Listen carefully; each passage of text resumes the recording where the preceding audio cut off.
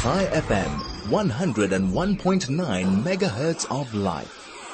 Welcome back to the DL Link Show, where we connect you through insight, information, and illumination. Vicky Seberini here. Hope you are enjoying the show. I said this is a show about possibility. And I've just come across so many beautiful quotes. And I love this. Did you ever read The Notebook, Nicholas Sparks' book, or perhaps you watched that amazing movie, so romantic, beautiful, Ryan Gosling, and I've forgotten who the female actress was. It'll come back to me. Anyway, taken from the book, a beautiful quote. It's the possibility that keeps me going, not the guarantee. And just as I say it, just the word possibility, I can feel the excitement there. And I think it speaks a lot to what Tembi Nkosi said. It's the possibility that keeps me going, but we've only got to recognize what are the possibilities. So perhaps goal setting, is the first step if you are feeling a little bit stuck.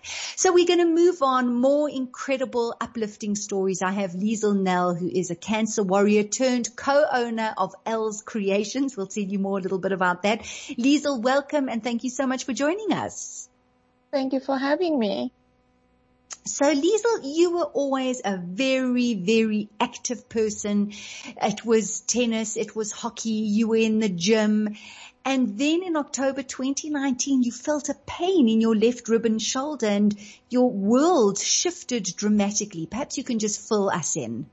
Yes, I was very fit. I was one of those typical that goes and exercise twice a day. So suddenly in October, started feeling pain over my rib cage and my shoulder blade on my left side. And typical as anyone would do, just shifted it off. It's just muscles, tried to rub it with some arnica. And eventually it just got worse and worse. And then at a point in time, I went out to a client of mine. I did work for the mines, and I started getting like a silly little cough, and went to the mine, had a site visit, was fine underground because the air is nice and moist and warm there. Came up and felt awful. Eventually that I phoned my sister and I said, listen, yeah, I really am not feeling well. And then she advised me to drive immediately to my GP and see him, which day I've been diagnosed with bronchitis, got antibiotics. It didn't work. 3 days later, I was back in his rooms, did a chest x-ray, confirmed it was pneumonia. Where advised me he's not going to admit me to hospital. I can just come in every morning for my antibiotic strip and give me, loads of antibiotics home as well. And then on the day of the World Cup, actually that evening, we realized I'm not getting any better. And I was taken to the emergency room, and that's where it all started. And within 5 days, I was confirmed that I have lung cancer, being actually a non-smoker as well. Sure. What a shock to the system. And only 31 years old. That's how old you are. Yes, I'm only 30 years old. Yes, you're so young. And then, of course, you were told by the doctors that this was not a curable cancer, but treatable. In other words, you would have to take medication. You have to take medication for the rest of your life to make sure it doesn't spread. Yes. So, my cancer is, if you have to put it in staging and in buckets, it's in stage 4. It's not operable in my lung where it's situated because it's sitting next to my aorta and my main veins, and it's growing against it. So there's no way they can operate and remove it. The risk is too high. So I take what they call target therapy. It's like a type of chemo drug in tablet form every day in the evenings, to make sure it doesn't grow and it doesn't spread. And so how did you manage to get your head around this one, Lizel, knowing that it was the stage 4 and that it's something that you would have to treat all the time? How has that journey been for you? I must say it was quite shocking in the beginning, to think, you're going to live with the rest of your life with this, and it's not curable. It's only treatable. And then the first shock in your system is, will I die from this? And then you realize in the end, if you take your medicine, you become basically like a diabetic patient or a patient with high blood pressure. If you can control it, you'll be fine. And it doesn't mean the fact that you have cancer that you will actually die from it. And I just have an approach that I can go tomorrow out in the street and be hit by a bus. It doesn't mean I'm going to die from this. And we've had setbacks. We've had in the last year 2 setbacks where the cancer did spread to my brain in May and then in December again, and we treated that. And every time you're just like, you have to fight this. There's no option. You're 31 years old. We're going to take a quick break. We're going to carry on, Lizel. After the break, I want to talk about the impact that COVID had on this whole treatment of yours and if anything shifted in your life. So a quick break and let's continue. High FM, 101.9 megahertz of life. Yes, you are tuned to 101.9 High FM, and this is the DL Link Show, where we connect you through insights, information, and illumination. And my name is Nikki Seberini, keeping you company really just for a few more minutes until 1 o'clock. Very inspiring show is what we're bringing you, because the DL Link just in itself is an incredibly inspiring organization, founded by Michelle Goodman and Jackie Artzilla all the way back in 2010, and providing a nurturing safe space where patients faced with cancer as well as their families can turn to for support. And we have a cancer warrior on the line by the name of Lizel Nell. And Lizel was just sharing her story before the break about being diagnosed at the age of 31, an active person with a lung cancer, and how it spread twice to her brain in this past year, May and in December. And Lizel, you know, you've said that your mindset has been very important, that you want to fight it. You're young, and it's just, you've got to get through it. It's something you have to overcome. So on top of all of that, COVID hits. And I know that there's been a huge issue with your medical aid, with payments and payment gaps. And I think many people who are listening can relate to the huge stress, and the huge financial burden of having to close that gap in terms of payment of what you have and what the cost of the treatment.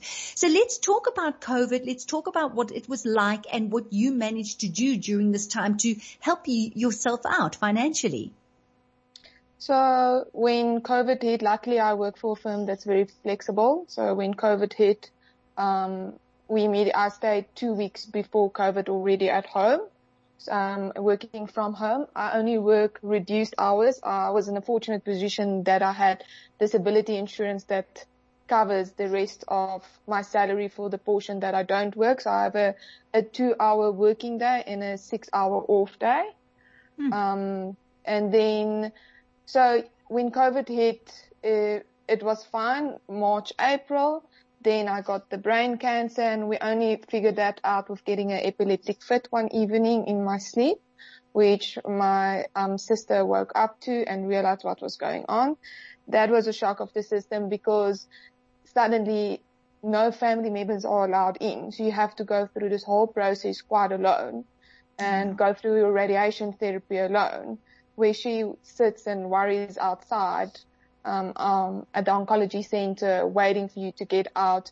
And you will have conversations with her that you can't recall, or WhatsApp conversations while you're sitting in the oncology center, and you say to her, go home, and she says, no, I'll wait here. And then when you get home, she'll say, why did you say go home? And you'll be like, I didn't say that. And you go back on your phone and realize, oh, I did actually say that. So it was a stressful time.